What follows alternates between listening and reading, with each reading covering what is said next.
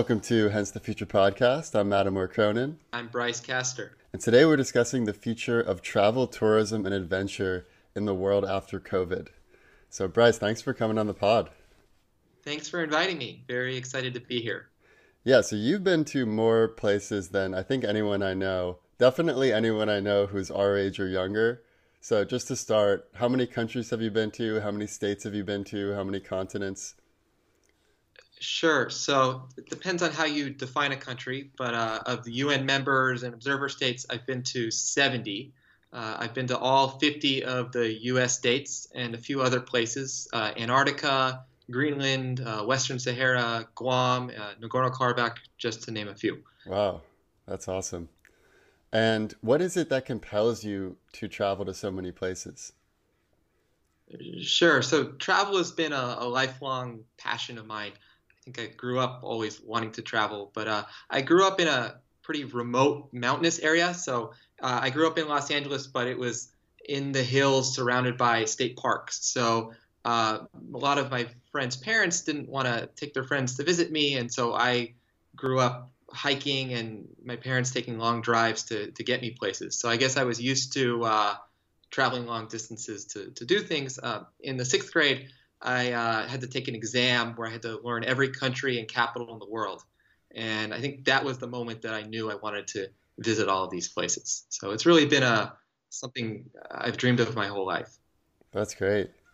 And you're an interesting person to interview because you've got so much data about what's going on in the world, having been to all of these places.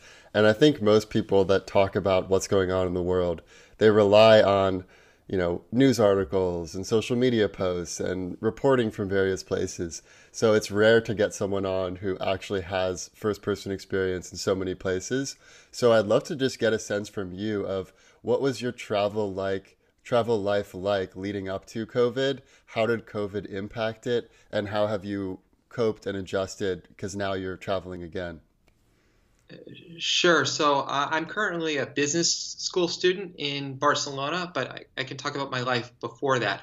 So before I was working in El Segundo, California, which is right next to the LA airport. And because of the proximity to the airport, I would find flight deals and I would travel for the weekend. And I could be from my desk, I can leave from my desk and be on a plane an hour later.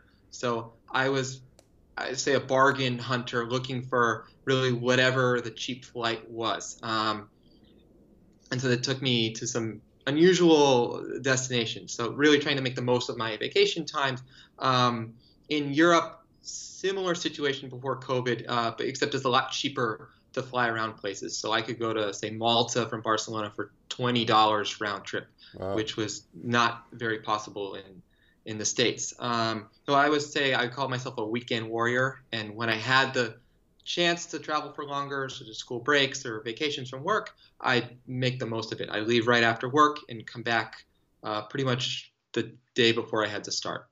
With COVID, that really hasn't changed. Certainly in the beginning of the pandemic, when in Spain we weren't even allowed to go outside of our apartments, it certainly has changed things. But now things are more open and you can travel if you're clever, I'd say. Right. So you were in Spain with at business school when COVID broke out. So you weren't traveling while it broke out. Correct. So I was traveling the weekend before. I went to Mallorca with some friends, and then that Tuesday, the school announced that they were going virtual for the next 2 weeks. And then that Saturday, Spain announced a national lockdown where it was illegal to go outside for any reason except for, I think, grocery shopping and to go to the hospital. One of the tricky things about traveling during COVID is that the restrictions are always changing. And in Spain, that is actually at the what are called the autonomous community level, essentially a U.S. state level. Every autonomous community has their own rules for travel, and that changes every week. So if you don't follow up on the news, then you wouldn't know where to go. So luckily, I follow up on the news, and I know where all the places I can travel are. What is cool about traveling during COVID is that nobody is there. There are almost no tourists anywhere you go. So even if you go to these very touristy places. A couple weeks ago, I was at the Real Alcazar in Sevilla in the south of Spain, and typically you have to book a ticket a couple days in advance. I walked in and was the only person there. This past weekend, I was in La Rioja, Spanish wine country, and they told me I was the first English language tourist they've had in 6 months. So it's very special to see a place knowing that nobody is there, and in my mind, sort of seeing it at its most authentic state, untouched by tourists. Definitely.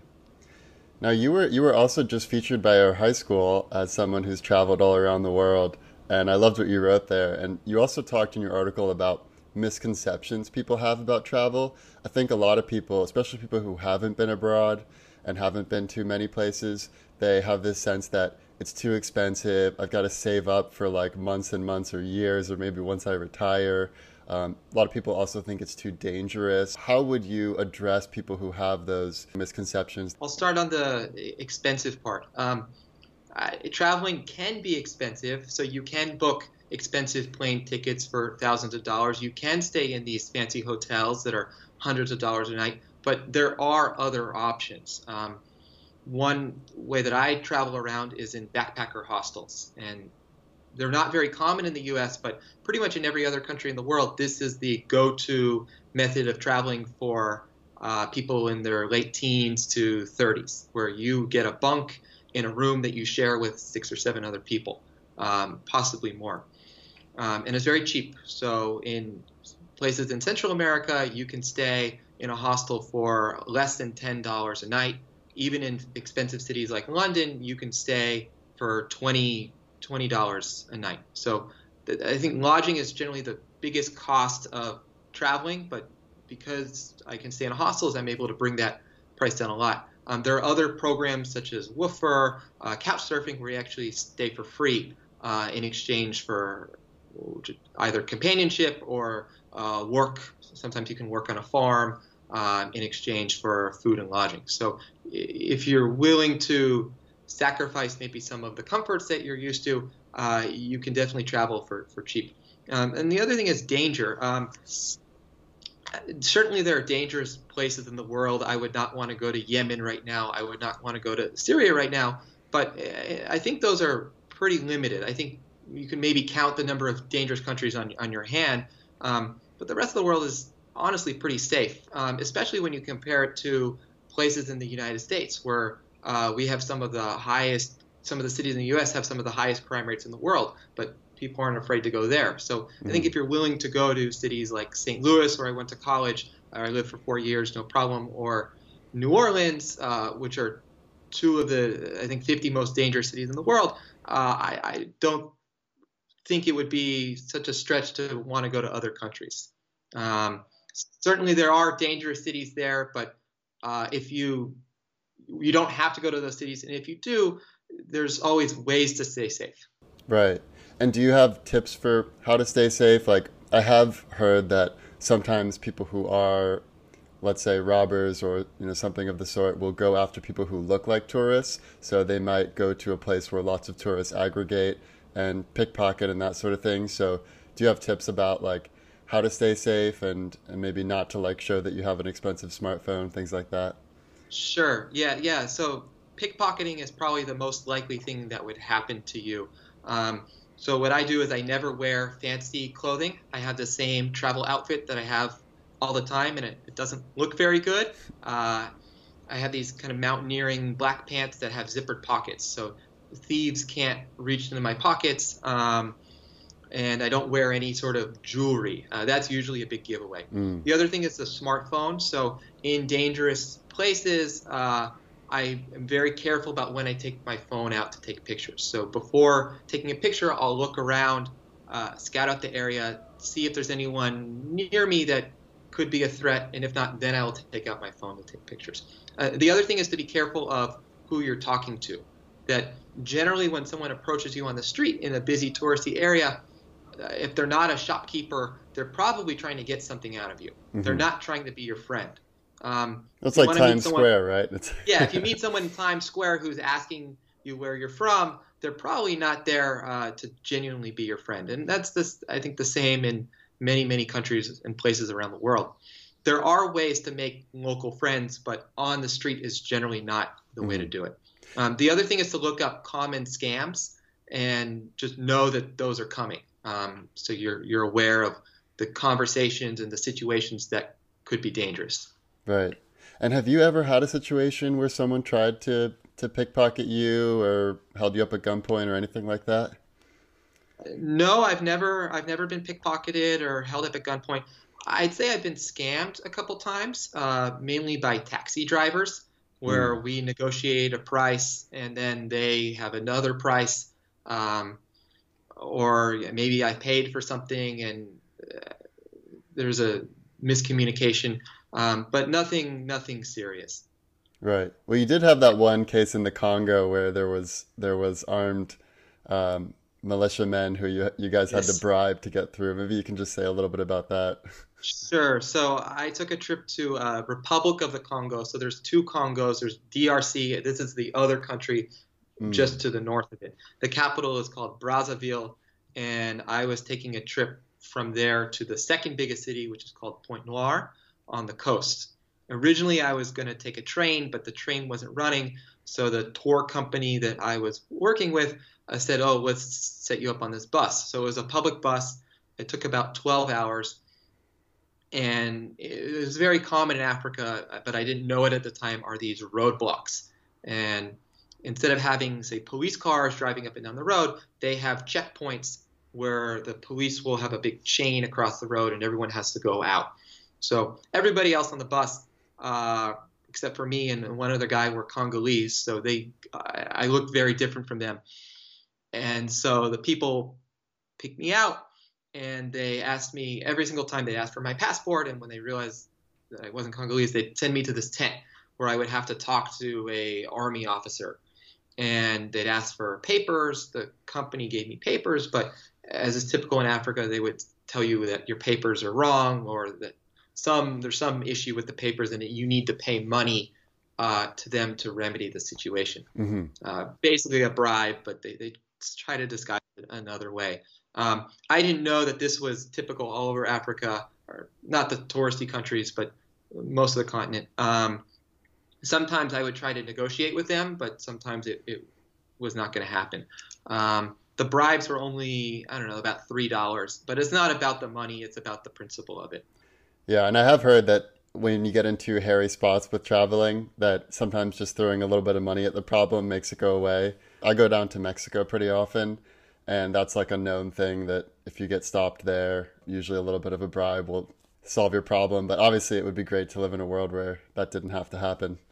Yeah, if you have enough time in these roadblocks, you can get by without a bribe. You can smile, you can talk, you can argue your way out of it. But when I was on this bus, the bus had to leave. I was in a tough negotiating standpoint.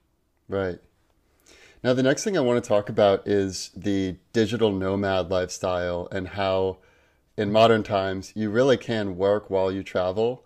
And there's obviously a pro to tech, like it can enable so much where you hardly have to carry anything. You can basically just be a person in the world traveling and have everything you need with just your phone and an internet connection. But also maybe there's downsides to tech, and maybe you're less able to become fully integrated into the place where you are if you're always on your phone. So I'd love to just hear your thoughts on the digital nomad lifestyle and how tech helps and hinders travel. What's good about it is that you get to live in a bunch of different places.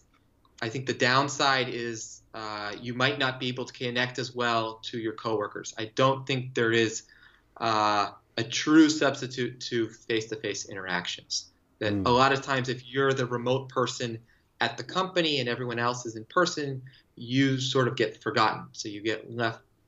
You just get forgotten for promotions, for working on projects. You're just out of sight, out of mind.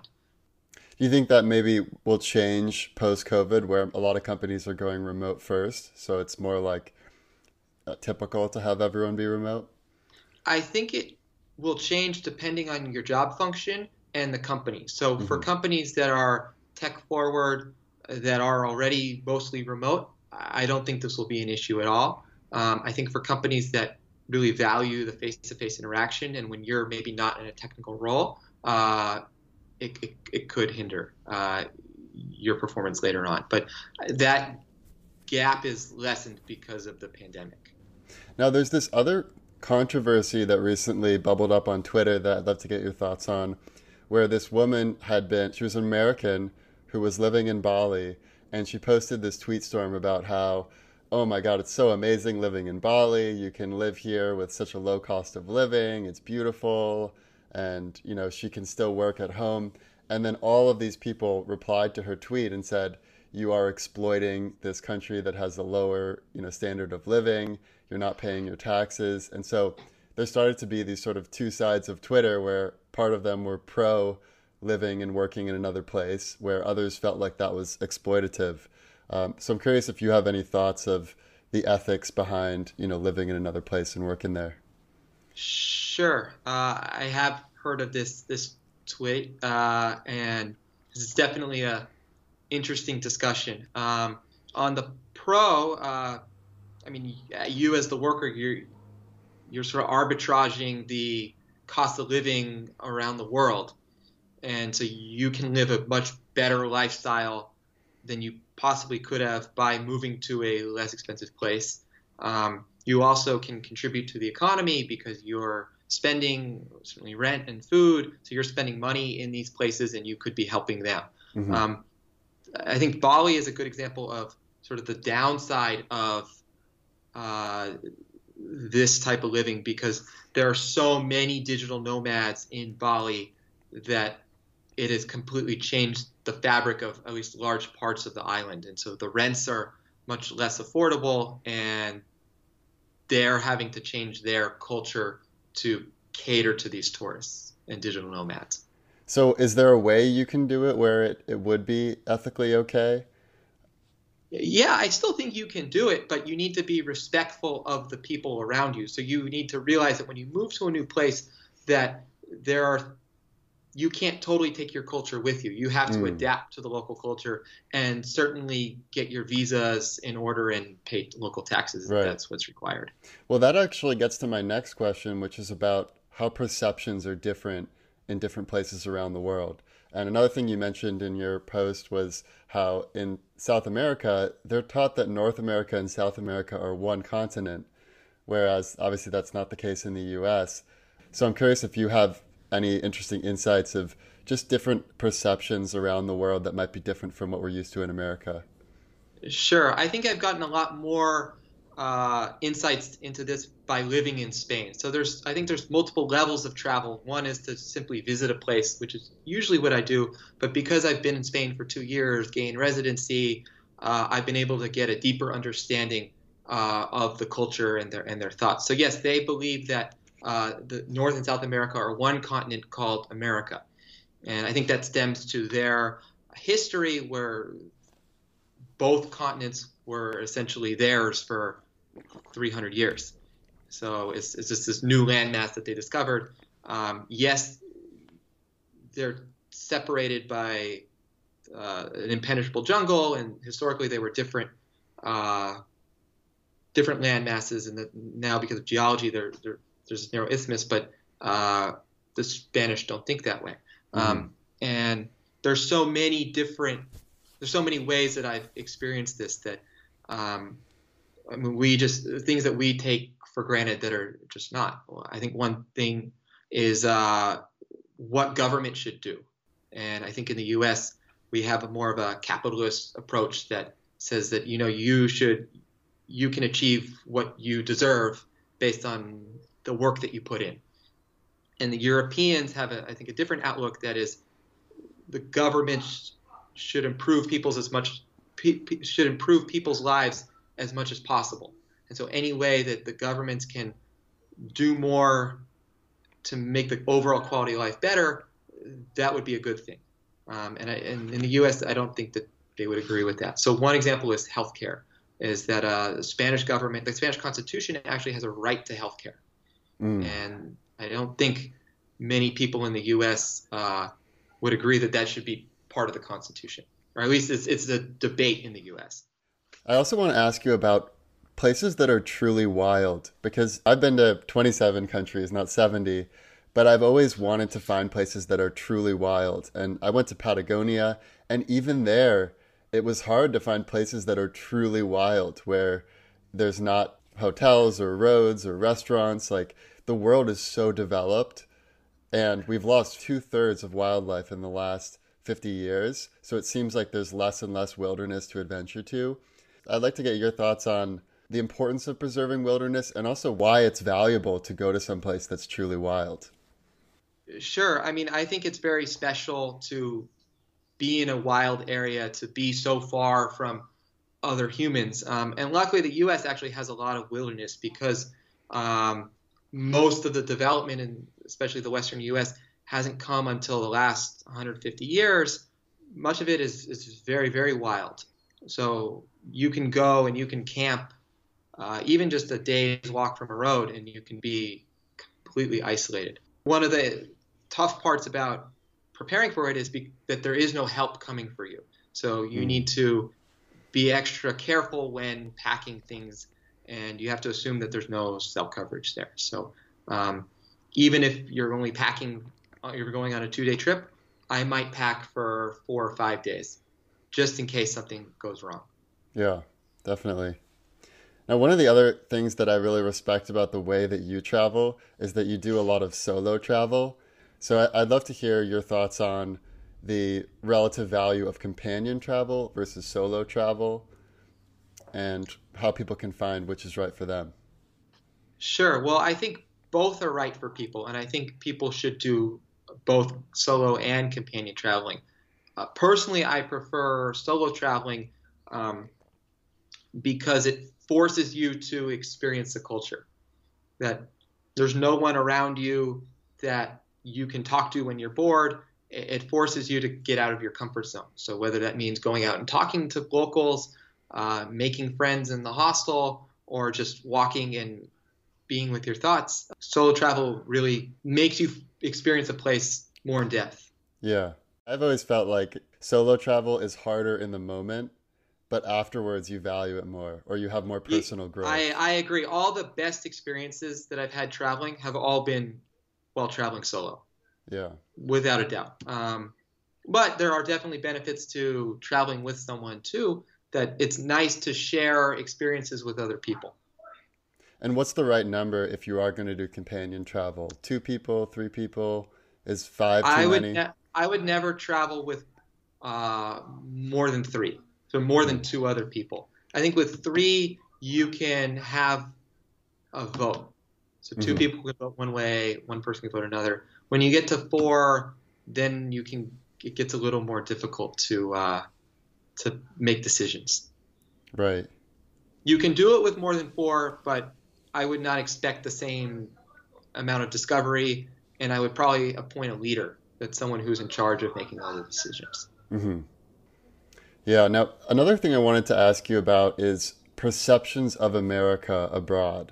What's people's reaction when you tell them you're an American, and how has that changed over the years or from place to place? Well, I don't think most people really care. That they notice that I don't know, most people are going about their lives and don't really think about other countries. That America is somewhat irrelevant to, I'd say, 3/4 of the world.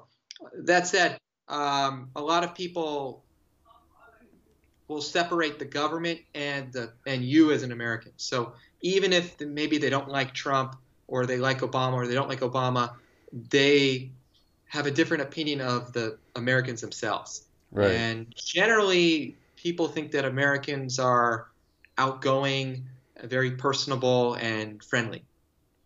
Generally, they're thought of as good travelers. I would say in the very, very touristy areas and big cities around Europe, you might get less experienced travelers, and people may think of them as kind of rude, but I'd say as a whole, it's probably a different sample set of Americans who you'll meet abroad versus Americans you'll meet in America.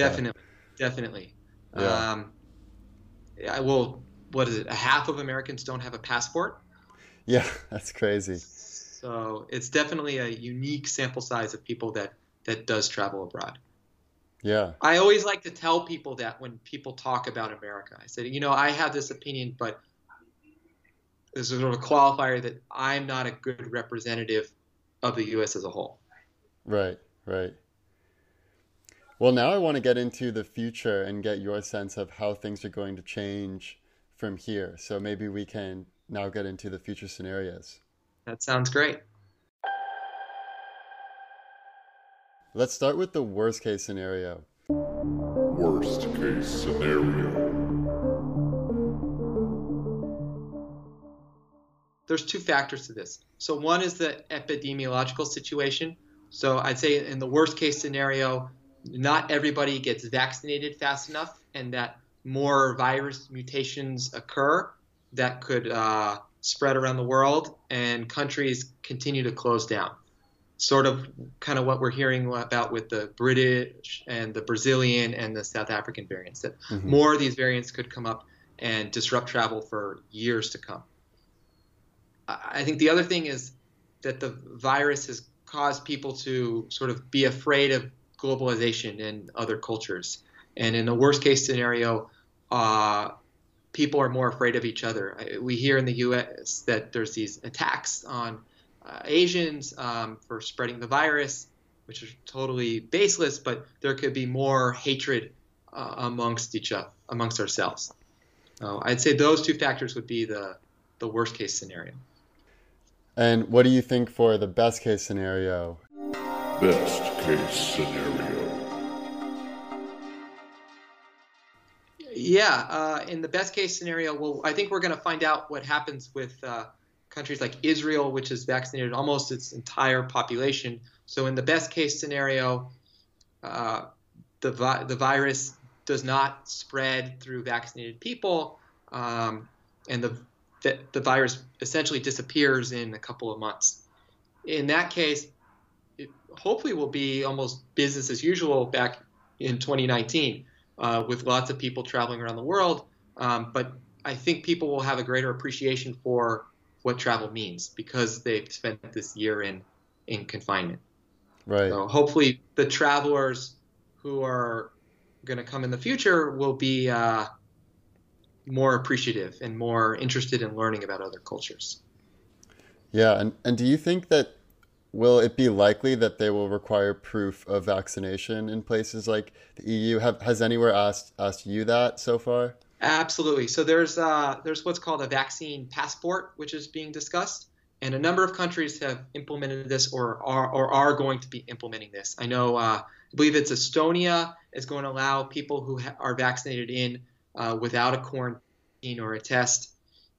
Seychelles was going to do the same. I think this will become the norm. But requiring a shot or a vaccination is not a new thing. A lot of countries in Africa require a yellow fever vaccination, and you need to carry a card. And so it's not an unreasonable ask for countries to require this. I've been hearing that people think that vaccine passports are unfair, but I don't think so. I think that the country has the right to control their epidemiological situation, and it's not a new concept. The final thing I want to ask with the best case scenario is this other quote you have that I love, which is that adventure is a mindset. And you don't have to necessarily go to the other side of the world to be an adventurer. In fact, you can be an adventurer right in your own city. Sure. So I think a lot of people, when they think of adventure, they think that you have to go on this big journey, you have to go somewhere exotic, and you have to spend a lot of money or time to do that. But I don't think so. I think what adventuring is pushing beyond your comfort zone. And whatever that is, as long as you are pushing beyond that, you're going on an adventure. So for some people, an adventure would be maybe going to a new city nearby, or walking down a street that you haven't walked down, or sleeping in a tent for the first time. For other people, that could be going to a country around the world, on the other side of the world. But it doesn't have to be. I think that as long as you're pushing yourself, you're activating that adventure muscle, then you're adventuring. Definitely. Yeah, I find it's useful to think about the default mode network, which is this notion that you get stuck in the same rut when you do the same routine day after day. So you have your default mode for, oh, it's time to brush my teeth, it's time to do my work, it's time to go on my normal commute, and everything becomes pretty mechanical, and it takes really low mental effort to be able to do what you do each day if you're doing the same thing every day. Whereas even if you go to a new coffee shop that you've never been to, all of a sudden you're taking in totally new sensory perceptions, and then when you go to sleep that night, you're reorganizing it into your memory stores. And so really, like, I mean, I've been doing this thing called the Artist Way for the last few months, where at least once a week you go somewhere you've never been before, you don't bring your phone, and you just take in some new phenomena. And I found that that's like, it just replenishes your creative well, and you're able to be happier and more productive in life. Absolutely. I was hearing from, there's some very famous traveler who I forget his name, but he was talking about what are called micro adventures.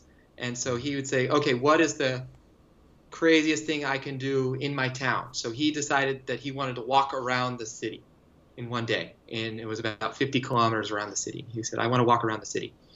And that I would call a huge adventure, seeing everything you can in the city, but it didn't require a expensive plane ticket.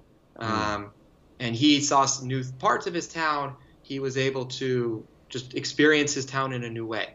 And I think there's many ways to do that anywhere you live. Yeah, it really is just like a different filter on reality. Mm-hmm. Well, let's get into the most likely scenario now. Most likely scenario.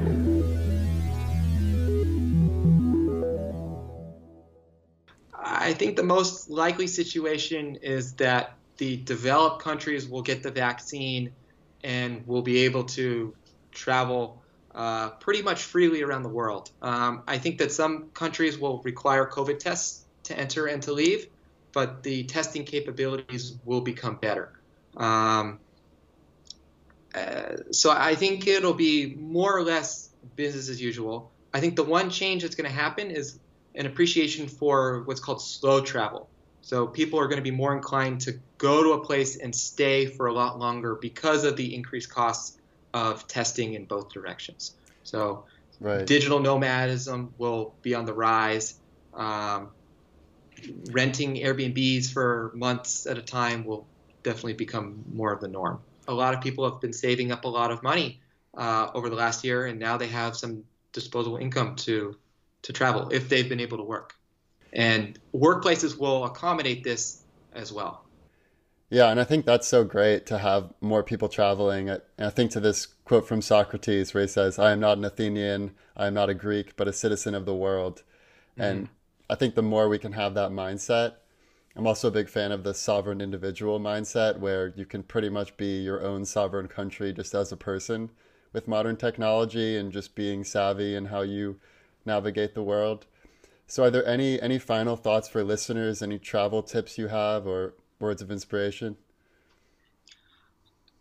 Sure. I think that you should continue to keep pushing yourself to the edge of your comfort zone, whatever that is. And as long as you keep working on this and flexing this muscle, I think you might discover something new about yourself or about the world. And I think it makes you a better person. So travel is one way to push yourself to the edge of your comfort zone. So I would say if you have the ability to, the time and the money, travel as much as you can. I've never regretted going on a trip. That's great. We really are in this interesting time period where not only can we travel physically from place to place faster than ever before, and supersonic planes are now becoming more prominent, and we may soon have rocket ships that literally go into low Earth orbit and then take you to the other side of the world in like an hour.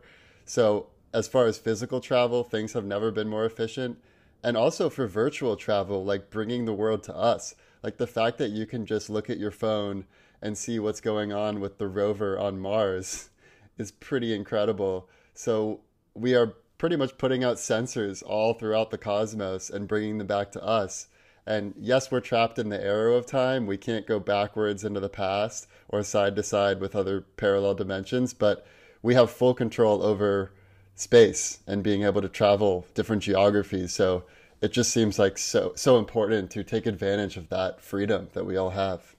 Absolutely. Just the amount of data that is available on the internet has just increased exponentially.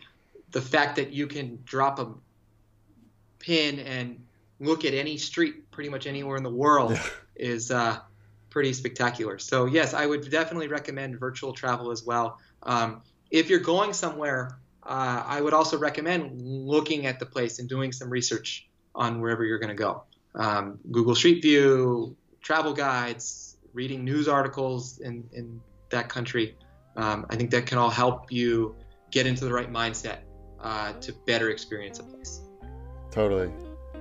And where can people find you online if they want to read your blog and follow you on Instagram? Yeah, so my blog is brycecaster.com and my Instagram profile is @brycecaster. We're going to talk about what has happened. That's great. Well, thanks so much again, Bryce, for joining us. And what will inevitably Thank happen. you.